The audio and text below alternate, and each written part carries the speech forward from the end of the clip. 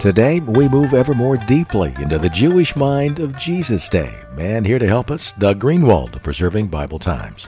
Doug, I know whenever I study Scripture, I like to have a timeline with me. I like to have maps. How important to the first century hearer of the Word was knowledge of the land? Jim, the Jews of Jesus' day knew their land well. And that's because they walked everywhere, whether visiting a member of their extended clan or going to temple in Jerusalem.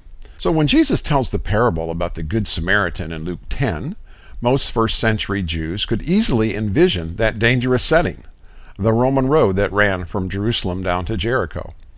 Here's another thing. You can see across the Sea of Galilee to the other side. You know, it's really just a large lake. So when Jesus returns from the Decapolis in Luke 8, everyone knew where he had been, to the land of evil in their worldview. Thus, when Jairus arrives on the scene, then prostrates himself before this now defiled Rabbi Yeshua, asking Jesus to heal his daughter, the people in the crowd are stunned. You just don't do that kind of thing, especially if you're the president of the synagogue.